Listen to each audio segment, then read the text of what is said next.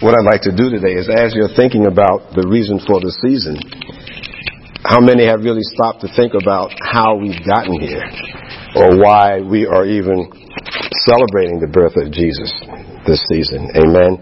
And I know around this time of year, people get caught up in that ages-old argument about why do we celebrate Christmas now, and he wasn't even born this time of year, et cetera, et cetera.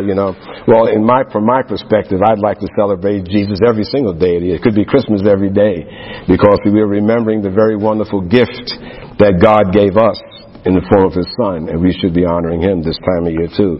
So this is the year that we have settled, the body of Christ, have settled on celebrating Jesus' birth, and I think God would be pleased with the fact that we are setting aside this one day. So don't let yourselves get caught up into the legalistic nonsense about whether or not you should be celebrating because Jesus wasn't born now. But getting back to the focus of today's message, though, where did all of this start? Where did all of this start with Jesus, and the fact of celebrating His birth and so on? Well, where did it start? Where was the need for Jesus? Okay? And I'm not talking about looking at it from man's calendar point of view and what year was the first Christmas celebrated. I don't mean man's earthly history, but I'm talking about the real history. I'm talking about spiritual history and things that were done, and the events that led up to this. Why was Jesus even born? Why was He born? Let's go to Isaiah 14. The book of Isaiah 14.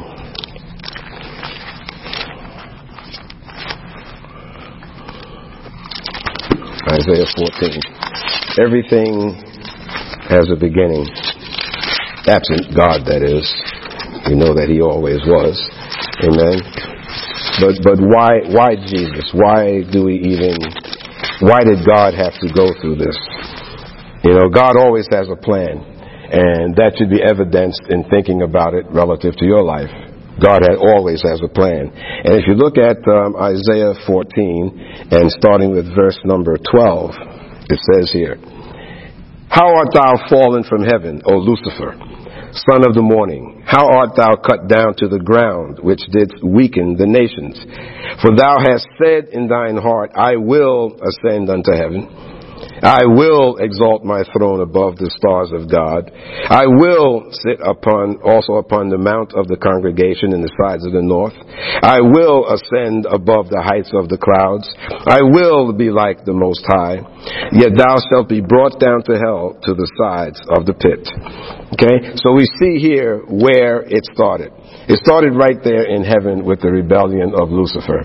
Okay, and his prideful will in saying that I will ascend into heaven. I will be like God. This was a willful act, a conscious act, showing you that indeed angels do have a free will. There are those that would write that angels don't. Angels have a free will. They have choice, and this is where Lucifer chose to go. This was the beginning of pride and the beginning of sin in the heavenlies. And as such, we know the rest of the story there. He was cast out. And then if you move forward in time, move forward to Genesis 3. You move forward in time, and when you read that scripture, I believe when Brother Brandon was teaching, I think he asked you to underline the number of times I will was shown there. And if you notice there were several times that Lucifer just said, I will. This is what he wanted to do. And so he was cast down to earth. And so now we see that picking up in Genesis chapter 3, in verse number 1, Genesis 3, chapter 3, verse number 1, "Now the serpent was more subtle than any beast of the field which the Lord God had made. And he said unto the woman, Yea, hath God said, You shall not eat of every tree of the garden? And the woman said unto the serpent, We may eat of the fruit of the trees of the garden. But of the fruit of the tree which is in the midst of the garden, God hath said, You shall not eat of it, neither shall you touch it, lest you die. And the serpent said unto the woman, You shall not surely die. You see? So here he was again, using a lie. Back in verse number 1 there when he said, You shall not, did God really say you shall not eat of every tree? Eve knew what God said. But again, Satan is putting doubt at this point. He's Satan. Satan is putting doubt into the woman's head. All right. And then he says, you shall not surely die, saying a lie, contradicting what God said to her. For God does know that in the day you eat thereof, then your eyes shall be opened, and you shall be as gods, knowing good and evil. And when the woman saw that the tree was good for food, and that it was pleasant to the eyes, and a tree to be desired to make one wise, she took of the fruit thereof and did eat, and gave also unto her husband with her, and he did eat. And the eyes of them both were opened, and they knew that they were naked, and they sewed fig leaves together and made themselves aprons. And you know the rest of the story there, how they were cast out of the garden. So here we see Lucifer cast out of heaven for his sin, now comes down to earth, and then wants to pervert God's crowning creation, crowning achievement, the creation of man. And says unto her, you shall not surely die, And so she ate and gave it to her husband. Of course, we know the story there that when God confronted Adam, what did Adam say to God? Well, the woman made me do it. I didn't do it on my own. She convinced me to do it, passing the buck. And I think this still exists today. My wife made me do it, So we know where that stems from. But we see here, though, where sin was in heaven and then it came down to earth. Now, this is all about why the need for Jesus. Why the need for Jesus. Thus, we see the entrance of sin into mankind. And then we move forward again here. Let's go back to Isaiah. Let's go back to Isaiah. And when I say for, I actually mean forward in your Bible. Isaiah 42. Praise the living God.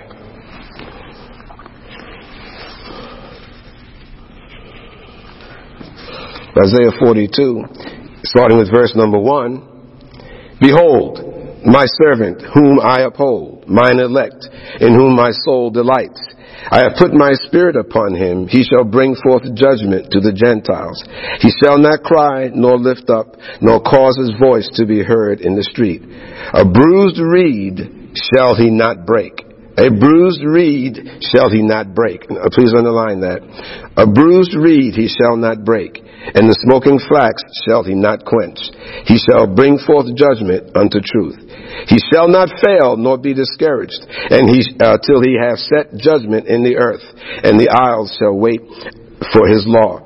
Thus saith God the Lord, he that created the heavens and stretched them out, he that spread forth the earth and that which comes up out of it, that giveth breath unto the people upon it, and spirit to them that walk therein. The Lord, I the Lord have called thee in righteousness, and will uphold thine hand, and will keep thee, and give thee for a covenant of the people, for a light of the Gentiles, to open the blind eyes, to bring out the prisoners from the prison, and them that sit in darkness out of the prison house. Now we know by this prophecy here, Isaiah is referring to, of course, none other than Jesus himself. The book of Isaiah was written approximately 800 years before the birth of Christ. Roughly 800 years. So here this prophecy was given back then, showing clearly that God had a plan. God always has a plan. In the same way back from the beginning of time, knowing that Lucifer was going to cause rebellion, knowing that Lucifer was going to be cast out, knowing that he was going to come down and tempt man and bring sin into the three-dimensional world that we live in, the physical world that we bring in, God had a plan. But the only way that he could do that was to bring forth someone that he knew would not sin, that would be sinless.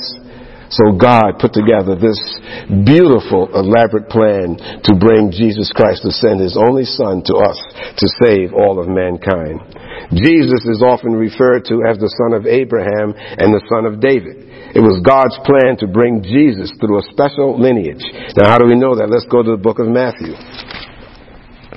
Matthew chapter 1. God always has a plan.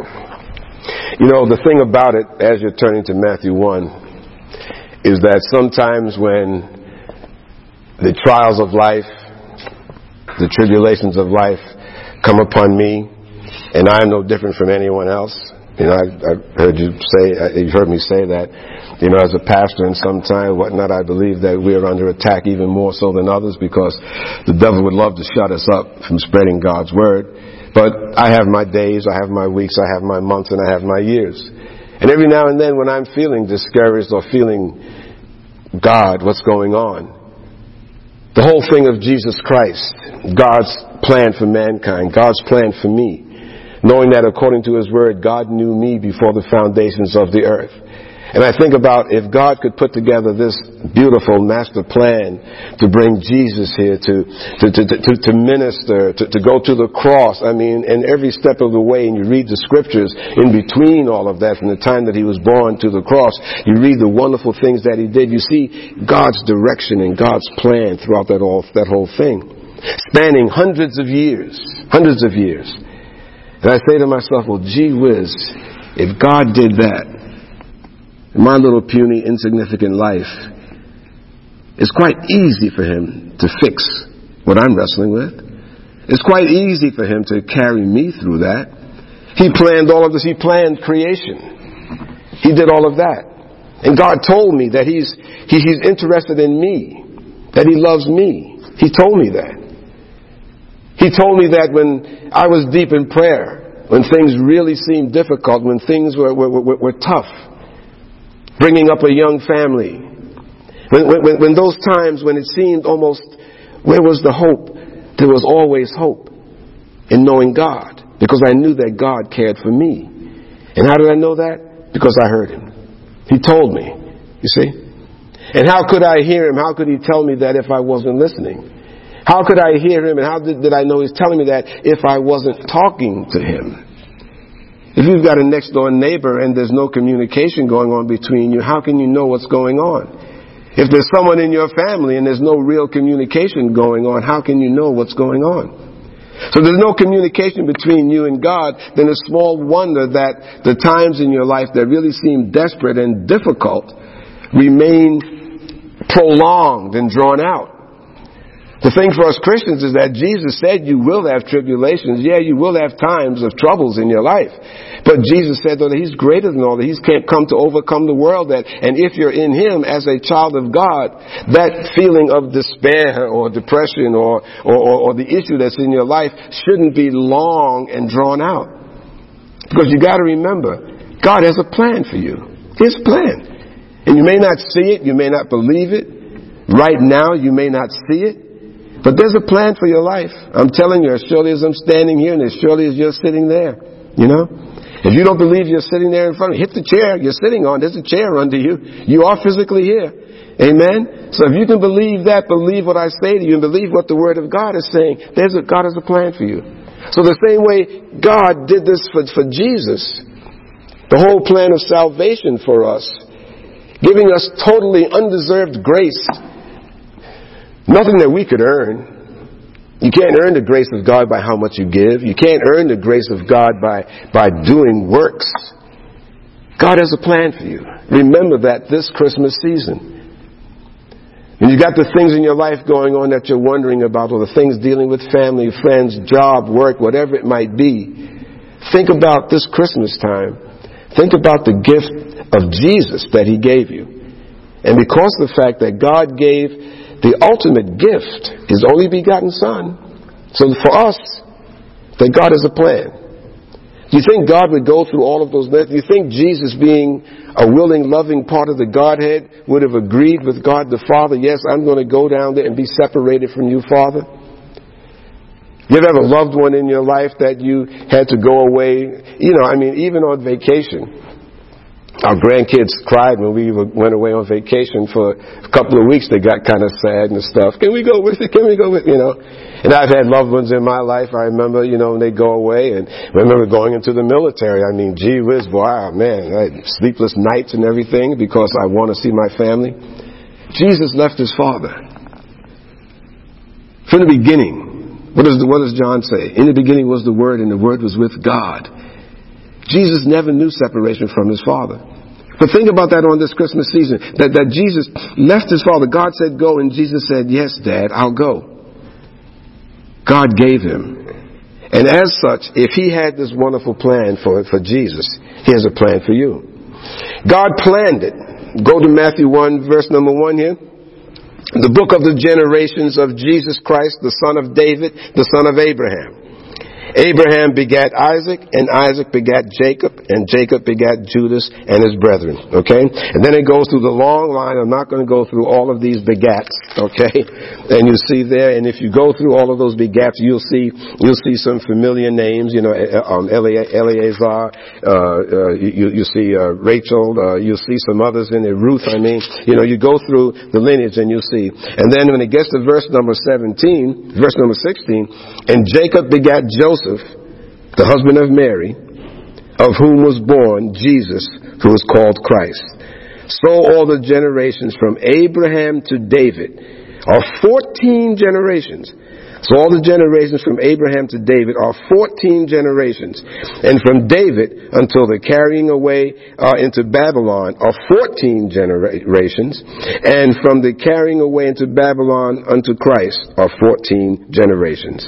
And then it goes on to say about the birth of Christ, and we'll save that for around Christmas Day. Okay? So we see here the lineage, and the point that I'm making here is that this is going way back to Abraham. God carefully chose. Abraham begat Isaac. Isaac begat Jacob. Remember the whole thing between Isaac and the other son, Ishmael. Amen. Amen. Jesus came through Isaac, you see. So God had a plan that spanned thousands of years. Think about that when we think about this holiday season. You see, Jesus was sent from heaven for a special purpose to benefit everyone that is sitting here in the sanctuary. Go to John 6. Go to John 6. John chapter 6.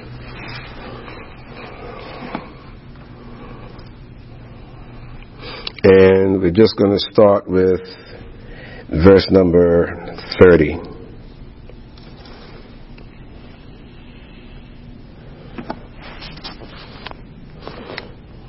Matter of fact, let's go to 29. Jesus answered and said unto them, This is the work of God, that you believe on him whom he sent. They said therefore unto him, What sign showest thou then, that we may see and believe thee? What dost thou work? Our fathers did eat manna in the desert, as it is written, He gave them bread from heaven to eat.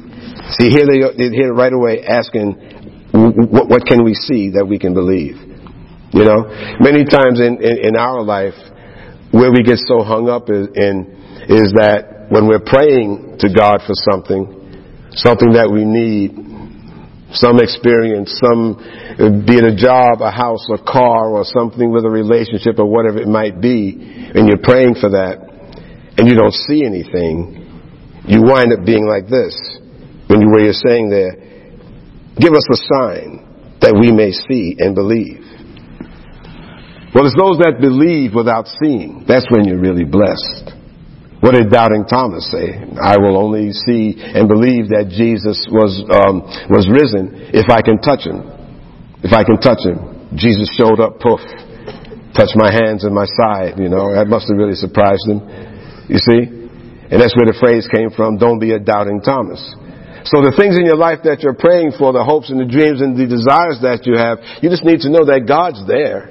God's there. And you don't need a sign, because that is not faith. That is not faith. If God tells you to go down to the Shell gas station, there's going to be a brand new spanking, car there, your spanking new car for you, and God, that's God telling you that, okay, Lord, give me a sign.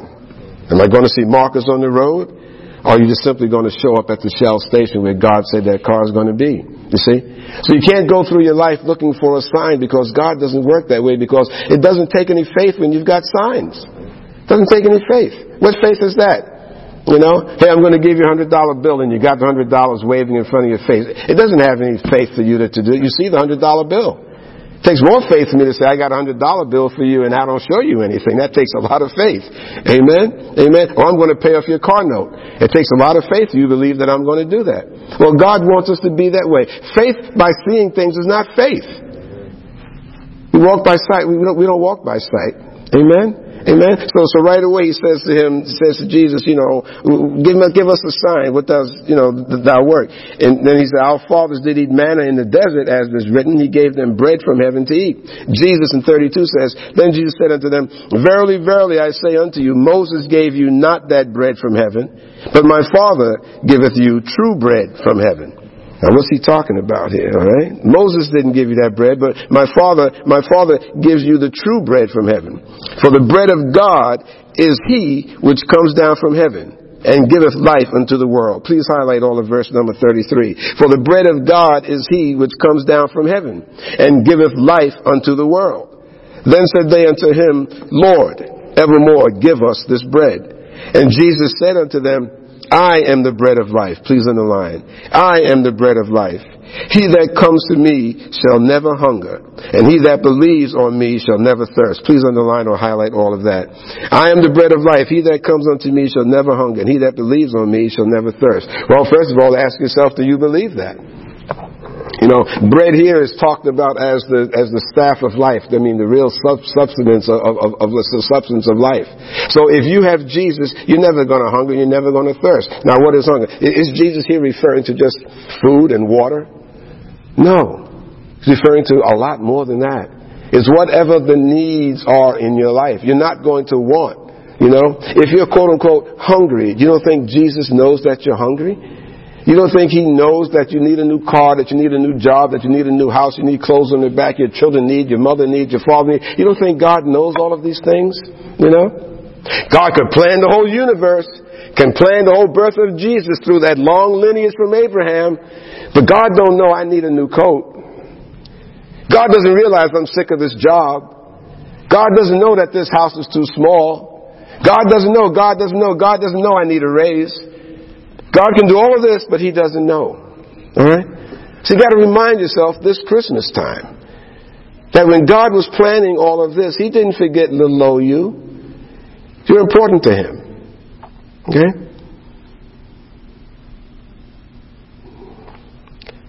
Everyone sitting here under the sound of my voice in this sanctuary, God has a plan for you. He's got a plan for you. And it could be some place where you have no feeling or no idea of where you're going to go, what you're going to do. But trust me when I say he knows every single thing that's going on in your life. He knows what you're missing. He knows what you need. He knows your pluses. He knows your minuses. If there's something that he needs you to do that you are not quite ready to do, God's going to prepare you to do that. Okay? God would never send me out, I'm going to really use an extreme, God would never send me out to be a stock car racer, or a jockey on a horse to become a champion rider, horseback rider, if I didn't know how to ride a horse. Why would God go and tell you to go, I want you to win this horse race and not prepare you how to ride that horse? You ever stop and think about that? See, what the devil does many times is that when God starts preparing you for something, or there's something that you need to do to get you to a point, and it feels like there's so much work for me to get there, or how am I going to do that? I don't have the degree, I don't have this, I'm not able to do that. I've never read that before, I don't know this. Don't you think that if God is saying, this is where I'm going to send you, he's going to give you the ability to get there? How could God ever be glorified in your life if he had you to do something and then that you failed? That's not glorifying God. Okay? Now, we all have choices. Make no mistake here. We all have choices.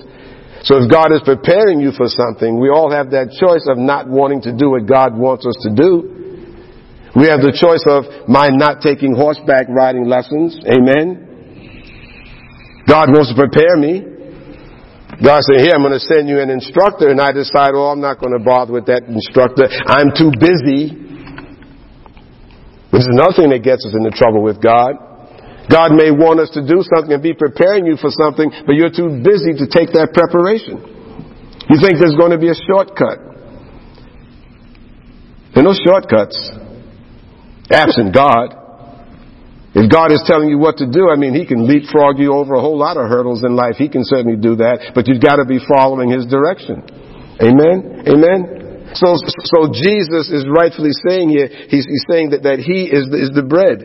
He said there that I am the bread of life in 35. That comes to me, he that comes to me shall never hunger. He that believes on me shall never thirst. But I said unto you that you also have seen me and believe not. How many have seen Jesus and believe not? In essence, have seen Jesus and believe not.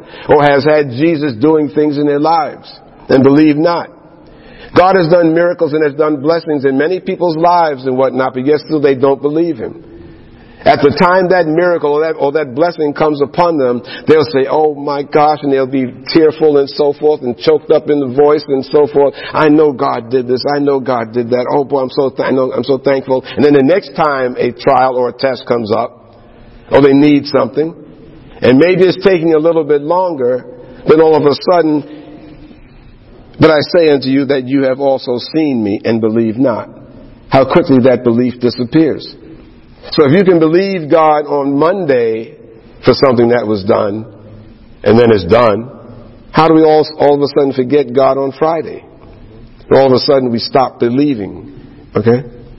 See, God knows how much you trust Him, or how much you doubt. God knows. You can pretend and put up a front and play holier than thou. You can do all of that. God knows your heart, and you can't escape that. And you know your heart also. You know how much faith you have in God. If you find yourself worrying and whatnot, and I'm not talking about a momentary worry. We all worry, okay? I'm not, we all worry. But when that worry comes into your life, you got to get it into perspective quickly. You got to check that right away. Spirit of fear in the name of Jesus, I rebuke that. God has not given me a spirit of fear. I will not worry. I cast all my cares upon God. And then you pick it up and then you move on. You see? But you wind up dwelling on it. So if you're dwelling on it, then that means that the question you need to ask yourself, how much do you really trust God? How much doubt do you got rolling around in your heart unchecked? You better check that doubt and get it out of there, because it just doesn't work that way.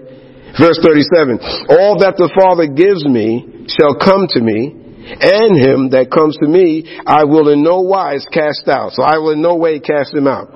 All that the Father gives me shall come to me, and he that comes to me I will no way cast him out. So you go to Jesus, He will no way just tell you to leave. He won't say, get away from me. Verse 38, for I came down from heaven not to do my own will, but the will of Him that sent me. Can you understand that? That when Jesus came down here this Christmas, you think that when Jesus was born and He came here, every single step of the way, from the time that He was born, the devil was after Him, You know the whole thing with Herod. They were trying to find Him. Herod tried to get the wise men who followed the star to tell him where He was. And they wouldn't. So to be safe, the Satan through Herod sent out a decree to kill all babies that were 2 years and under. Okay? To be safe. It's in Scripture. Okay? Kill all the babies 2 years and under. Then the wise men were guided out of town another way, so they could no longer be challenged. Amen? It's a fascinating read. So from the time that Jesus was born, His life was challenged. But He said that He came to do the Father's will. Neither one of those times where He was challenged, how many mobs tried to kill Him and whatnot, and they say Jesus walked out right between them. They didn't even see Him go out. Amen. How many times were they after Him? He never said, all right, Dad, call me back. I'm tired of this. They're trying to kill me down here. All right? No. He stayed the course. He stayed the course. As we must stay the course. He said, I came here to do my Father's will. Amen? Verse 39 says, and this is the Father's will which has sent me, that of all which has given me, that of all which He hath given me, I should lose nothing, but should raise it up again at the last day. And this is the will of Him that sent me. Underline this. And this is the will of Him that sent me, that everyone which sees the Son and believes on Him may have everlasting life, and I will raise him up at the last day. Highlight all of verse number 40. Okay, and this is the will of him that sent me, that everyone which seeth the Son and believes on him may have everlasting life, and I will raise him up at the last day. You see the key, double underline and believes in me, or believes on him, double underline that. Okay, because that's the other question too. Do you believe? Do you believe? Or is this just some fantasy thing? Oh, it's a nice story. It's a cool story what I read in the Bible there, okay? So the key here is that for you to have everlasting life, you've got to believe on him. I mean, this is the whole thing of salvation. When you come to the Lord and you give your heart to Jesus Christ, what are you saying? You know, that I believe in my heart that he is the Son of God. Amen? Verse 41 goes on to say, the Jews then murmured at him because he said, I am the bread which came down from heaven. They didn't like when he said, I am the bread which come down from heaven. And they said, is not this Jesus, the son of Joseph, whose father and mother we know? How is it then that he saith, I come down from heaven? So he's trying to say, isn't that the kid from down the block? I know his mother and father. How is he saying that I came down from heaven? You see? Again, just unbelief. 43. Jesus therefore answered and said unto them, murmur not amongst yourselves. In other words, stop, murmuring and criticizing and all that and complaining among yourselves. No man can come to me except the Father which has sent me. Draw him. And I will raise him up at the last day. Please underline all that too. No man can come to me except the Father which has sent me. Draw him. Now you stop and really understand the gravity or the heaviness of that statement.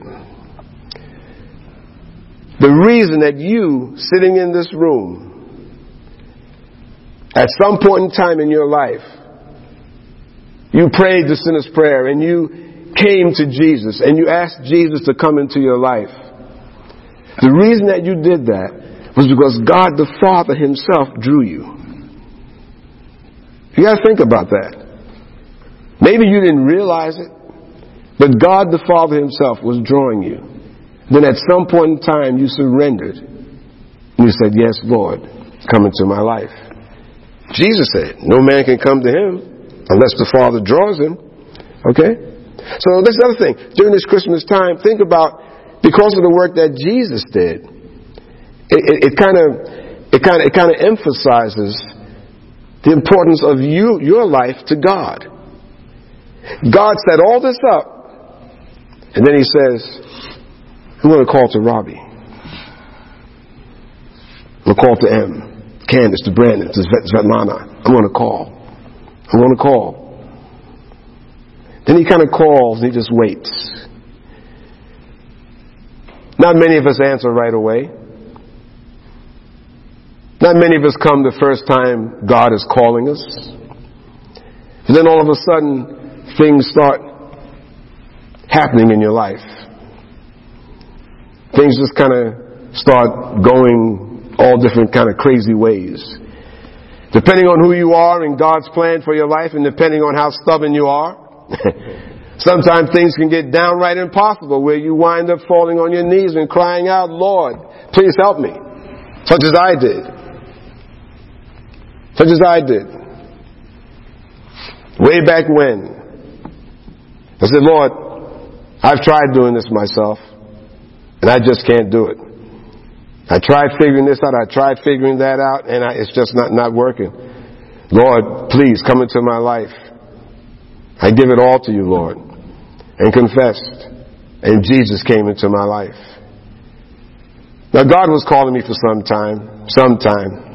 I know it. See? But out of stubbornness, out of having my own way, out of wanting to be so intellectual and studying things that I thought would get me to God and to find out all of the deeper secrets of God in life, went off on a journey that was totally fruitless. God came back and took all of that knowledge that I did gain and put it to work relative to Him. It put everything in perspective. What I'm saying, though, is that God, the Father, called you. And at some point in your life, you decided to come to Him. And it's because of that you're going to have everlasting life. But if Jesus had not come here and didn't do the will of the Father, and all of these things hadn't been set in motion, you would not have had the opportunity to do what you did, to come to Jesus. You understand what I'm saying? So you think about Christmas, what this really means.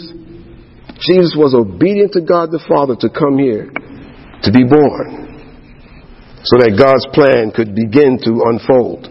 It goes on to say in verse number 45, it is written in the prophets, and they shall be all taught of God.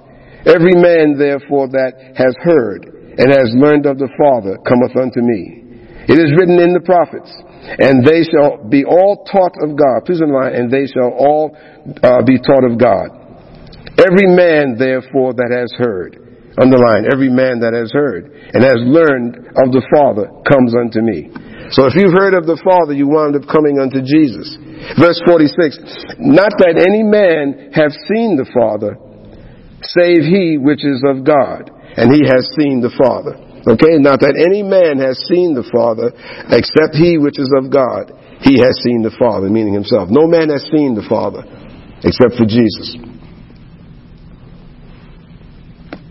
47, verily, verily. Remember what I say unto you when you see verily, verily. Something dynamite's about to come. Verily, verily, I say unto you, he that believes on me has everlasting life. Please underline, he that believes on me has everlasting life. So I say to you today, he that believes on me has everlasting life. So, if you're worried about that job, if you're worried about that money, if you're worried about that house, if you're worried about that relationship, if you're worried, how can you be worried if you say you believe on Jesus? How can you believe that you have everlasting life? Oh, I'm going to heaven. I love Jesus. I gave myself to the Lord. I know I'm going to heaven according to the Word. But gee whiz, I don't know why God hasn't answered my prayer. I don't know why. How can you say that and then not be believing in Jesus? If you believe in Jesus and you're willing to accept the fact that you have everlasting life, but you can't believe God to bring you through a path that you're trying to go through in this life, then how can you say that you really believe on Jesus? You see, it's kind of a contradiction there. You see? So this is where you really got to do some soul searching within yourself. And how much do I really believe on God? If you can't believe, and I submit this to you, if you can't believe God for whatever it is that you're praying for, if you can't believe God for whatever it is that you're praying for and hoping for, then how can you really believe that you have everlasting life? Ask yourself that. If you can't trust God and believe God for whatever things are going on in your life to be fixed, corrected, or whatever it is that you need, if you can't believe God for that, then ask yourself, then how can you believe that you have everlasting life? Think about that. Can you envision yourself in heaven? Can you envision yourself going into eternity? Then if you can believe yourself going into heaven and living into eternity, worshiping God, if you can really believe that, then how can't you believe God for correcting whatever situation is going on in your life right now? It's one in the, to me, it's synonymous. They're one and the same. Either you believe God or you don't. You believe God for the whole thing or you don't. Well, I believe God for this part, but this part over here, I don't know. I've been praying for this house now for 6 months. I've been looking for this job for 6 months. I've been hoping for this new car for 6 months. I've been hoping for a spouse or a companion for 6 months. If God says He's going to provide for you, and if you can believe that you're going to heaven and that you're saved, then why can't you believe that God's going to answer your prayers? Amen? Amen? Amen? Verily, verily, I say unto you, 47, verily, verily, I say unto you, he that believes on me has everlasting life. 48, I am that bread of life. Your fathers did eat manna in the wilderness and are dead. Your fathers did eat manna, meaning physical food in the wilderness, and are dead. This is the bread which comes down from heaven, that a man may eat thereof and not die. Please underline verse 50. This is the bread which comes down from heaven, that a man may eat thereof and not die. So if you believe that Jesus is who He says He is, And you're eating of Jesus, meaning that you're partaking of His will, you're partaking of His word, you're truly following Jesus and you believe everything that He's saying, that you shall not die. I'm talking about eternal. For the word of God says it is appointed to man that should once die, but talking about the eternal, that's physical death. But you have eternal life. Verse 51, I am the living bread which came down from heaven. If any man eat of this bread, he shall live forever. Underline, if any man eat of that bread, he shall live forever. And the bread that I will give is my flesh, which I will give for the life of the world. Wow, powerful statements, powerful statements. And again, if you have a red letter Bible, these words are written in red, meaning that this is Jesus doing the speaking. And one more time, 51. I am the living bread which came down from heaven. If any man eat of this bread, eat of Jesus, he shall live forever. And the bread that I will give is my flesh, which I will give for the life of the world. Now he was knowing that giving his flesh and dying on the cross, he knew all this was coming down the pike. Yes, still he was being obedient to the Father. 52. The Jews, therefore, strove among themselves, saying, how can this man give us his flesh to eat? They didn't have the faintest idea what he was talking about. They didn't have the faintest idea. They're envisioning themselves that Jesus is saying, come and become a cannibal. Take a right arm, take a left leg, and just eat my flesh. And this is going totally over their heads. The Jews therefore strove among themselves, saying, how can this man give us his flesh to eat? Then Jesus said unto them, verily, verily, I say unto you, except you eat the flesh of the Son of Man and drink his blood, you have no life in you. Except you eat the flesh of the Son of Man and drink his blood, you have no life in you. Whoso eateth my flesh and drinketh my blood has eternal life, and I will raise him up at the last day. Please underline that too. Has eternal life, and I will raise him up at the last day. For my flesh is meat indeed, and my blood is drink indeed. He that eats my flesh and drinks my blood dwelleth in me, and I in him. As the living Father hath sent me, and I live by the Father, so he that eats me, even he shall live by me. This is that bread which came down from heaven, not as your fathers did eat manna and are dead. He that eats of this bread shall live forever. So it's meaning really being a deep follower of Jesus, understanding and taking in his words, feeding on his words, How many realize even that, when you're feeling ill, something is going on, a cold, or you got pains, aches and pains and whatnot. Again, I promise you start reading the Word of God. Start praising God. Go into your closet, your prayer closet, and start singing praises to the Lord and praising Him. Those aches and pains will disappear, will go away. Jesus is truly the bread of life. He's the sustenance of our very beings. These things said he in the synagogue as he taught in Capernaum. Verse 60. Many therefore of his disciples whom they had heard this said, this is a hard saying. Who can hear it? Who can understand it? When Jesus knew in himself that his disciples murmured at it, he said unto them, does this offend you? What and if you shall see the Son of Man ascend up where he was before? It is the Spirit that quickens. The flesh profits nothing. The words that I speak unto you, they are spirit and they are life. It is the Spirit that quickens. It is the Spirit that brings life. The flesh profits or benefits nothing. The words that I speak unto you, they are spirit and they are life. The words that you're reading here, which Jesus spoke, they're life. They're life to you. They're life. But the way for them to be life to you is to believe it. To understand that this is God that is speaking. This is Jesus doing the speaking, which is speaking God, because Jesus is doing the will of God.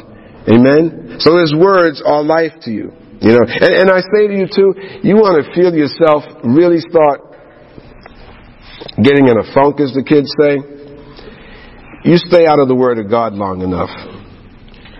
You stay out of the Word of God in terms of reading it, meditating on it. You stay out of it long enough. And you watch. Not only will things in your life all of a sudden start perhaps going awry, but you physically can get into a place where you're just constantly depressed.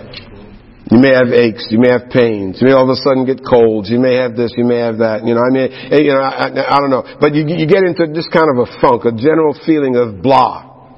You stay out of the Word of God long enough. Amen? Because Jesus said, He said that I'm the vine and you're the branches, that you need to stay attached to me. Okay? And that scripture there where He gives all of that discussion about the vine and the branches, He's the true vine. It's like you watching a branch fall off a tree in your backyard. And if that branch just lies in your yard on the grass or on the concrete or wherever it may fall, you go by in a few days and that branch is dead.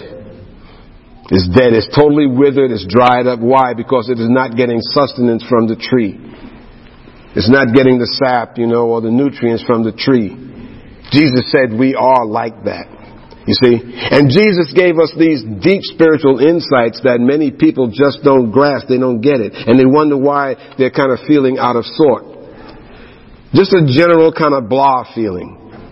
You get those feelings, you make sure you go to the Word. You may have been away too long. You may not have been really praying enough or really focusing on what the Word of God is saying. You need to go get reattached to the vine, so to speak. Amen. Believe it when Jesus said that. Jesus knows us. Jesus created us, being God, part of the Godhead. So He knows. And the words He's giving us here is wisdom and it's life for us if you're willing to take it and believe it. But you got to believe it. That's the whole thing. I can't overemphasize that. You got to believe it. You can sit there with me and listen to me read these scriptures. You can read these scriptures, but deep down in your heart of hearts, in your spirit, if you don't believe it, then they're not going to do you any good. Amen. Amen. 63 again. It is the Spirit that quickens. The flesh profits nothing. The words that I speak unto you, they are spirit and they are life. But there are some of you that believe not. Please underline that, 64. But there are some of you that believe not. These are His disciples He's talking to. There are some of you that believe not. For Jesus knew from the beginning who they were that believed not and who should betray Him. And He said, therefore said I unto you, that no man can come unto me except it were given unto him of my Father. Okay? Again. Therefore I say unto you that no man can come unto me except it were given unto him of my Father. Again, this is God the Father's relationship in your life. A few more scriptures here and then we're going to close. Verse 66. From that time, many of His disciples went back and walked no more with Him. Do you believe that? From that time, many of His disciples went back and walked no more with Him. How many times does truth come to you and you just want to dispel it or pass it off or poo-poo it? How many times has the truth in terms of the Word of God been given to you and you just kind of dismiss it? And I say to you also, because I know this as a fact, being a pastor, there are many that have fallen away from the church because what they have heard, they've just refused to accept and believe. Many. Many that just fall to the wayside. The Word of God says elsewhere that in the end times that even the very elect may be deceived. That means that those people that are so deep in the Lord, almost kind of want to use the word pious, but many times those people, they wind up falling away. Jesus is giving them truth, but when they heard it, they decided that they weren't going to follow Jesus anymore. Don't let yourself be in that predicament. Don't let yourself be in that predicament. Just because of the fact that maybe you are not deep enough to understand what God is saying through His Word or what the Word of God is saying to you. Just because you may not understand, don't be so quick to dismiss it. Whenever you're hearing the Word of God, listening to someone giving the Word of God, and if it's troublesome to you or you're not understanding it, this is where you need to get with Holy Spirit speedily and understand, first of all, am I hearing truth? And Lord, what does this really mean? Before you go turning it off, shutting it off, and just simply dismissing it and deciding that I'm not going to believe that and maybe eventually not following Jesus. You see? Because you can get to the point where you start hearing the Word of God in all of its unadulterated, in all of its truth. At times, the Word of God can be stinging to you. It can sting a little bit. But the Word of God says that these words are here for correction as well as edification. So when you hear something in the Word of God, if it doesn't quite sit right with you, if it is indeed the Word of God and you know it is, and you're not in agreement with it, you need to search yourself and figure out why and go to God and why am I feeling this way before you just start saying that I'm going to totally reject it. That part of the Bible doesn't apply anymore, which I've heard so many foolish people say. And just totally reject it. You need to check it. You need to understand. 64, there are some of you that believe not. For Jesus knew from the beginning who they were that believed not and who should betray him. I just feel hung up on this whole thing of belief, and I'm just going to take it a couple of more minutes. I believe that there are those that are wrestling with the problem of belief, of really, really believing. And I'm telling you that it's standing in the way of your blessings. You've got to get to the point that you really, really believe what the Word of God is saying. And stop rationalizing and stop making excuses and stop trying to explain it away. If you're not believing in this day and age that is coming up, that is before us, what is going on in this world around us, what's going on in this country, you need to know what's going on. There's an orchestrated plot by none other than the devil himself, and you need to know what's going on in this world. Don't be those that lock yourself off away from newspapers or good television or hearing news and whatnot. You need to know what's going on in the world. There's persecution going on against Christians, against Christianity, and there's an orchestrated plot out there which is increasing for the devil to just simply overthrow anything in this country that is pertaining to God. Believe that. So now is the time for you to really start looking and examining your faith and your true belief in God. Do you really, really believe? How much do you trust Him? Because there are going to be times where you're going to see supernatural movement of Holy Spirit in this country. And if you're not swift enough to understand what's going on, you can maybe find yourself not benefiting as much as God would want you to benefit. Or to wind up prospering spiritually and physically for that matter. You need to really figure out what is your belief level in God. Do you really, really believe? And no one can answer that. You know and God knows. You know and God knows.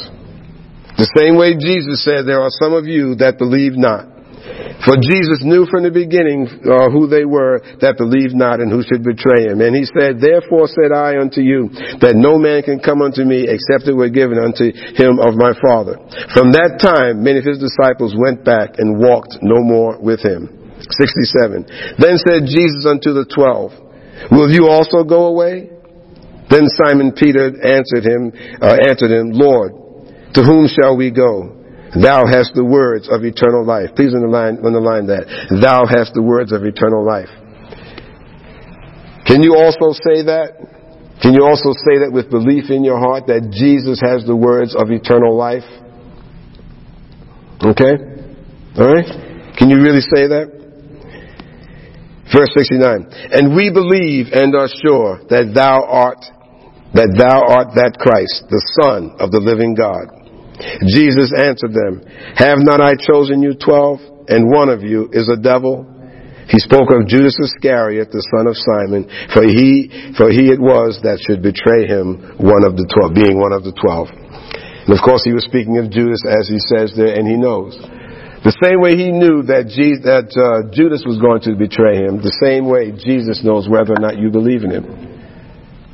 So now it's up to you.